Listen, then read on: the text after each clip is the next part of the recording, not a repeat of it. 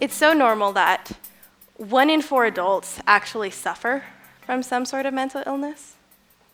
So I want you to take that in.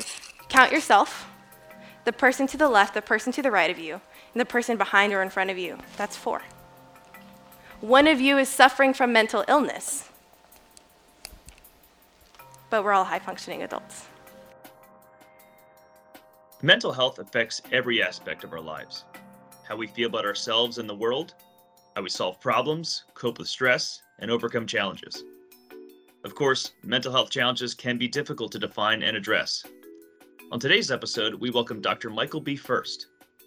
Dr. Furst is a professor of clinical psychiatry at Columbia University and is the editor and co-chair of the American Psychiatric Association's Diagnostic and Statistical Manual of Mental Disorders, 5th edition, text revision, known as DSM-5-TR. He joins us today to examine the misconceptions surrounding mental health. Dr. Furst will also highlight how to help you or someone you know who is dealing with a mental health crisis. Dr. Furst, thanks for coming on the show. My pleasure. Now, there are tons of terms and mental health disorders that are thrown around in the media. We hear about bipolar disorders, depression, schizophrenia. Let's get to the truth. What is schizophrenia? So schizophrenia is an illness characterized primarily by psychotic symptoms. Now, a psychotic symptom is a symptom where you lose touch with reality. So, for example, you hear a voice and you actually experience it as a real voice talking to you. That would be one possible symptom of schizophrenia.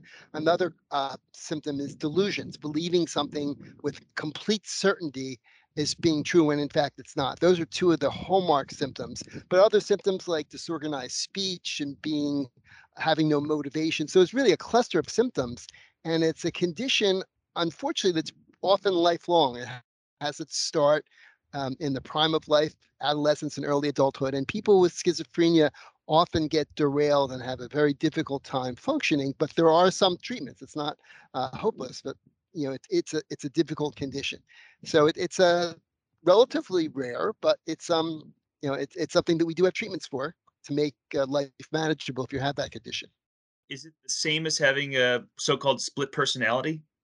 Yeah, that's unfortunately the word schizo is where it comes from, and the schizophrenia meant split brain because there was some sense of that there was something split in how you are. In fact, the split personality, that phrase usually is what people talk about with multiple personality disorder. That's, when somebody says split personality, it's usually, which is an actual condition. There's a condition called dissociative identity disorder that used to be called multiple personality disorder. So often when people hear the word schizophrenia, they're thinking of multiple personality disorder. That's a condition where people actually have different personalities that they switch one to the other. Is multiple personality disorder different from a bipolar disorder? Yes. So bipolar disorder is a mood disorder. And it's called bipolar because people with bipolar disorder have both ups and downs. So depression is, everybody's certainly familiar with depression. It's normal to be depressed. But a depressive disorder is a level of depression, which is the severity and the persistence is such that it gets in the way of your life. So that's one of the most common mental disorders is major depression. Bipolar disorder is like major depression. People with bipolar disorder have the depressive episodes like people with depression, but they also have the opposite. Episodes of elevated euphoric mood. They feel on top of the world. They lose their judgment. They get into trouble. Often the people end up having to be hospitalized to protect themselves or others. So that's so bipolar really means the bipolar name means up and down, the ups and the downs. Is everyone affected by a mental health illness in some form, or is that just a myth that that's kind of pervasive now? Yes, I mean, I think it's important to differentiate between a mental health disorder and symptoms. So, mental health symptoms are any kind of anxiety, depression, uh, being confused. Those are symptoms that are characteristic of mental health disorders. But having a symptom does not mean you have a mental health disorder. It's normal to be depressed. You wake up on the wrong side of the bed and you're feeling not with it that day, that doesn't mean you have a disorder. It means you may have depression or sadness for the day. In order to consider something a disorder, the symptoms have to be around long enough and get in the way of your functioning in some way. That's the boundary between a disorder and just symptoms. So if you look at the who has a mental health disorder, it's definitely not the case that everybody has always had a mental health disorder. It's certainly the case that mental health symptoms are ubiquitous. Are all mental health disorders permanent? No, no, not at all. I mean, some of them unfortunately are, but many of them happen as an episode and they go away and they never come back. Many of them, most of them respond to some degree to treatment, and some are completely relieved by treatment. So, mental health disorders used to be thought that it was having a mental health disorder you'd be stuck with it, but that's certainly not the case. There are a couple of disorders that generally are considered to be lifelong, but the most common ones are not. Now, what is a mental health crisis? Can you define that a little bit? And how is that different from a mental health disorder? Well, the word crisis implies that there's some emergency need for help right away. If you're in a crisis, you're on the verge of not functioning. Maybe you are feeling suicidal or homicidal, perhaps. And the crisis is the symptoms of a mental health disorder are basically need to be addressed immediately in order for you to continue functioning and not get into trouble. So that's what makes it a crisis. But that's certainly not most disorders. People are not in a mental health crisis. Like in life, you have periods of your life where you're in crisis, and most of the time we're not.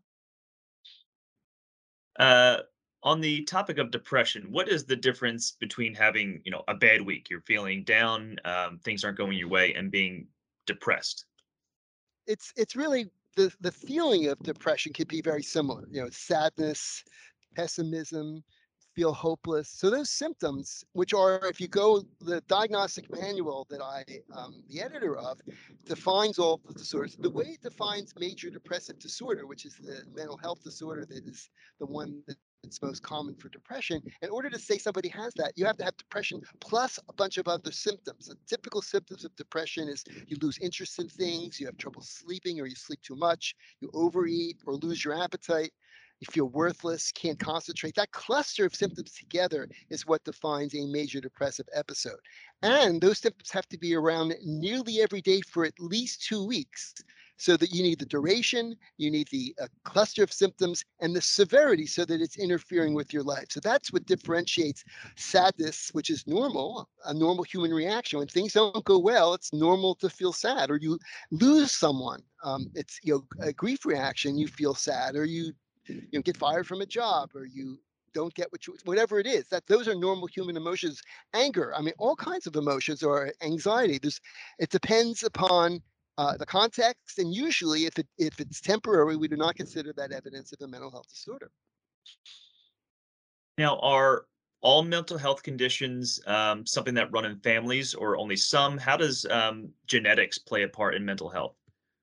It's variable. Certain disorders are very, very genetic, meaning that I mean, the one way you could see what genetic, the best way to see how much something genetic is, and these kinds of studies you find identical twins. So if you have identical twins, in theory, their genes are exactly the same.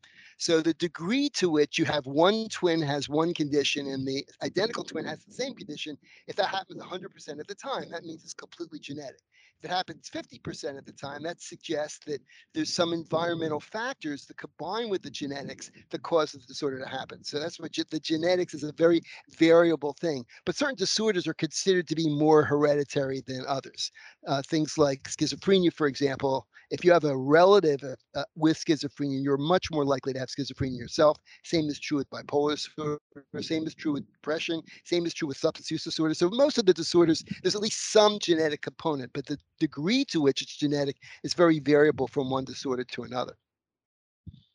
Now, we mentioned that not all mental health disorders are permanent, which is great. Can they go away, on their own, or do all mental health disorders or mental health challenges require some sort of intervention in some way? Not always. I mean, if you get an evaluation for a problem, one possible recommendation is let's just see what happens. Because many disorders, if a bad thing happens and you're depressed, for example, and you feel very sad, and it's like a week into it, it's very likely that if another week goes by, it'll go away on its own. You don't need any treatment at all. But if you when it goes on and on and on, you don't get treatment, it suggests that it probably will not go away on its own. You need to have prevention. So that's why it's extremely important. If you have a condition and it's lasting long enough and it hasn't gone away on its own, then seeking help is something we always recommend. Now, I think we can probably assume the answer to this question, but maybe you can dive a little bit deeper into it. Is mental health a sign of weakness, or there's something wrong with you? Is that actually what the case is?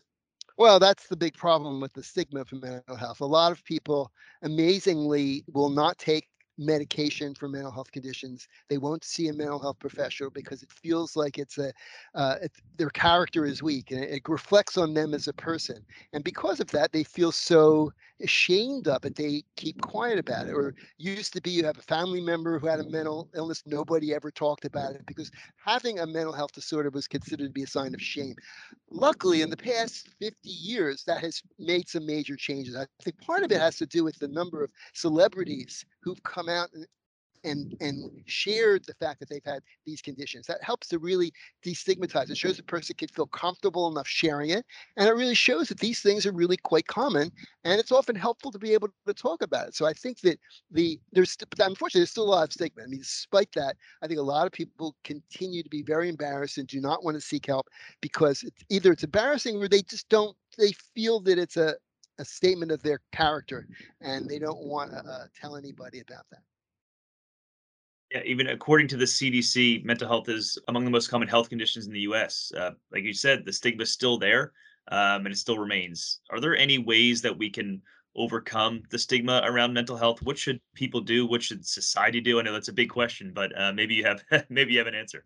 On an individual level, I think that it depends upon one's situation. Very often, people assume that if they share the fact that they have a mental health condition, the person they're sharing it with will sort of communicate that they disapprove of that. I think that's an assumption that people have, and more often than not, much more often than not, that's not the case. People understand it, they're empathic, and if in fact you do get the courage to share it with someone who cares about you, and they show you that they don't have a negative reaction. In fact, they want to help you. That could be very, very comforting. So I would encourage people if they're hesitant to share and they want to keep it secret. Now, certainly there are going to be people maybe they have a grandmother or something. They know what they think about mental health conditions. You may not want to share it with that person, but most people nowadays, younger people in particular, understand that mental health disorders are just like medical conditions, and it used to be like it used to be true for some medical conditions. Cancer a long time ago was the same kind of thing. You would never say that you had cancer. You wouldn't even tell patients they had cancer. There was such stigma. That luckily has really improved. I think the mental health disorders are among the last ones to get destigmatized, and I think we've made major progress. But I think over time it'll continue to get less and less stigmatized. And the other one, substance use disorders, is the same way. I think those are generally quite stigmatized, but I think people are seeking help and getting less stigma from it. Do you think, in your, I guess, in your eyes, has social media impacted mental health in a negative way and a positive way? Are there both, good and bad aspects of social media when it comes to mental health?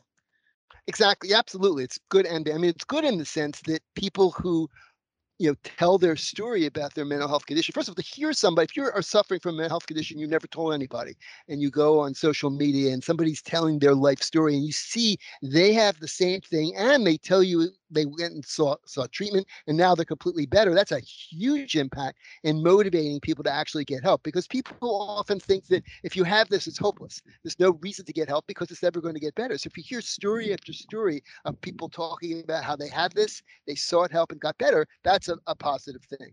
The negative, of course, is a lot of you know people who are on social media who are not are very critical and make fun of people and bully. There's a lot of bullying, and sharing something that you have a mental health disorder would be true for the physical disorder as well. But sharing something vulnerable about yourself could get some stranger to come after you. So that's the problem with social media, that you can't control who reacts to what you post, and sometimes it's positive people that give a very nice, I have that, I really better, you should get help, or the opposite. So I think social media goes both ways. Yeah. What are some ways we can combat mental health challenges in our day-to-day lives? Let's say, we feel like we're struggling for a little bit. We may want to seek help, or we want to take care of something on our own. What are some ways we can combat these mental health challenges? Well, some conditions actually can be improved by lifestyle changes, getting enough sleep and exercising and eating right. I mean, it sounds like a cliche, but that's a huge amount of data that shows that all three of those are very, very important to come. If you're feeling down or anxious, if you make corrections there, you can actually have a positive impact on what you're suffering from. So that's for starters. And reducing stress if that's possible, and reaching out to other people. One of the things that happened during COVID was people's being cut off. I think the rates of depression and anxiety went up largely because people got very isolated, and that kind of proves the point that social interaction with people who care about you is very, very helpful in making you feel grounded, and will help usually improve most mental conditions. So I think seeking out help, seeking out activity, like depression is a good example. You stay in your room and brood about it all day, and avoid doing the kinds of things that normally would give you pleasure. That's a recipe for not getting better. But forcing yourself to go out and get together with friends, that usually helps. Because what happens is people with depression have a distorted thinking. They're very pessimistic. They assume that nobody wants to be with them, that they're a drag. So they won't even call anybody up. Or if somebody calls them up to go out, they'll say, no, no, I don't want to. If they could force themselves to go out, they'll actually show that, in fact, it's helpful to go out. If you get past that barrier of thinking negatively, you could sort of disprove that negative attitude by doing it and seeing that, in fact, things go very, very well. What should someone do if they are having a mental health crisis or they think they may be having a mental health crisis? What should they do? Well, it's a couple of options. I mean, I think there are hotlines. I mean, suicides, there are a number of suicide hotlines, and there are people who are trained, and those lines are open. And their point is, when you call those hotlines, that person will talk with you and help, you know, listen to what you have. And if they think that you need professional help, they would suggest perhaps it would be really helpful to go seek that help. So that's one thing. Your primary care doctor they are trained to use many of the medications that we use for psychiatry, and they're capable of, I mean, because mental health disorders are so common, and primary care doctors are basically see all kinds of conditions, they're in a way the first line for getting help. So a primary care doctor either will treat the person on their own, or they'll have a network of other counselors or other people that they could refer to. So that's one. And the other is family members. I mean, that's one of the advantages actually of sharing. If you're depressed and you've never told anybody about it, and you tell a family member or friend about that, they may say, oh, actually, my therapist is the best, and then they could help you find a referral as well. So there's many, many things you can do to try to get help. The important thing is to feel that it's okay to get help, and try to seek it, because help, it can be very, very effective. Let's say a family member or friend comes to you telling you that that they have some sort of mental health challenge, or they're dealing with some depression or anxiety, whatever it may be. Is there a way that you would recommend that person react? How would they go about helping them? What are some of the strategies there? Well, one of the things, if a family member tells you that, the first thing to do is to destigmatize it by wanting to hear, tell me more. And then when they start telling you, empathy, oh, that sounds really terrible, and how are you feeling? That kind of interaction, that in and of itself could be therapeutic. So I think that reacting with wanting to help is probably one of the most important things. And just being accepting, because again, many people with mental health disorders, because they've been so stigmatized, I think people just assume that if you share this with someone, you're going to get a negative reaction. So if a family member does tell you, and you actually show them that you're welcoming hearing about it, and you'd like to do anything that could help, that could be very, very helpful, because many people feel very alone and isolated, and that many mental disorders are made worse by this feeling of isolation. Mhm. And then sometimes I think if you feel the person is in danger of hurting themselves, then I think that you might want to recommend that they get help very strongly. And if they are in danger of hurting themselves and they don't want to get treatment, the last resort is to call for EMS or somebody to take that person and get them help in a safe environment. Okay.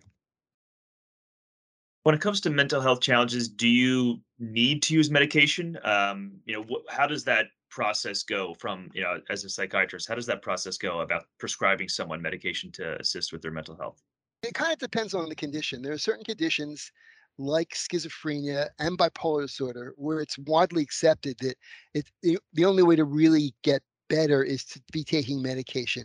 But there are many conditions, even depression. I mean, a lot of people take antidepressants, but there are many, many studies that show that certain kinds of psychotherapies for depression, like cognitive behavioral therapy is the best studied, that works equally well as taking medication. So it's really your choice. So a good psychiatrists, when somebody were to come, I would give them both choices.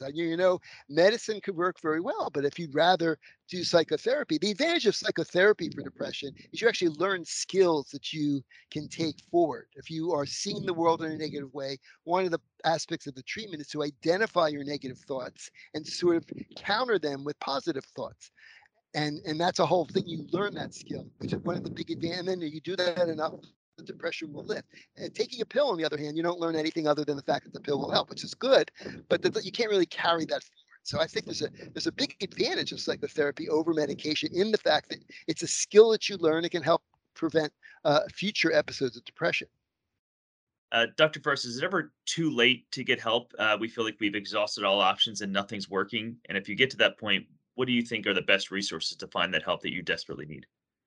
One of the challenges in treating mental health disorders is a lot of the medications work for some people and not others. So if you've had some lack of success, I would not. There's lots of reasons that may have nothing to do with your condition being untreatable. You may have given the wrong treatment. You may not connect well with the therapist. So I wouldn't. I mean, it's certainly understandable if somebody's been in 3 different therapies and they've all failed. The person may feel, forget it. I'm just never going to get better. But the therapies are so different, and the interactions with the therapist can be so different that I think it's important to continue looking for a good therapist. I mean, if you just randomly call people up, you're going to have a hard time finding necessarily somebody better. But sometimes things just don't click, or the right medication hasn't been tried, or maybe the wrong diagnosis was made.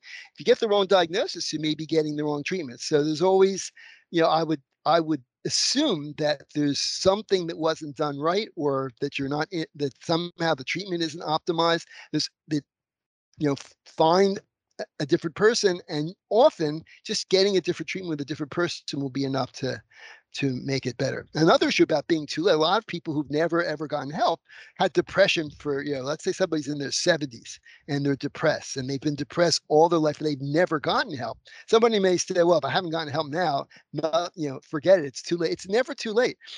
Depression is very common in the elderly, and I see this a lot where somebody is older and they get depressed, and you speak to them and say, well, if you were old and had arthritis, you'd be depressed too. That's a very common issue with depression. Whenever you say, oh, if you had X, you'd be depressed too. But that's not the case. You can be sad, but to actually have a clinical depression shows that it's gotten out of hand. And it's not the case that if you had that, anyone would be depressed. So I always try to counter that idea that it may feel that way, that your feelings are connected and reasonable given how stress, but that's often a distortion. So I would always counter the idea that the whatever the thing that appears to be triggering it is explains it all, and therefore there's no need to get treatment. Dr. First, finally, where should people go if they have questions or are looking for more resources about mental health? Right. One of the things that is uh, available now that wasn't available 30, 40 years ago is the internet. The good, which is good and bad, but there's a lot of bad information on the internet. I've had patients, in fact, tell me all kinds of things they see, and they're completely wrong, and that could be very discouraging or send them in the wrong direction. So the internet's both good and bad. If you go to a reputable site that's usually run by an organization like the National Alliance of NAMI, National Alliance for Mentally Ill, they have good sites. The National Institute of Mental Health, in particular, has an entire section about every single condition and what the treatments are, and then just educating yourself about the conditions. One place to look is the Merck manual. I mean, that's an amazing resource for not just mental health issues, all medicine. But I think the section on mental health really try hard to explain all the disorders, what they're like, and what the treatment options are. You still need to ultimately go to a healthcare professional to decide. I mean, you're not, the problem with looking over the internet or opening up a book is that's helpful, but often it really requires the experience and knowledge of an actual mental health professional to really pick to optimize the right treatment for a particular person. Well, Dr. First, thank you so much for joining us on today's episode. It was a super enlightening conversation. Covered a lot of topics, but obviously there's plenty more that to still be uncovered when it comes to mental health. So, as we do always on this podcast here, I'll leave our listeners with the one statement. Medical knowledge is power. Pass it on. Thanks so much.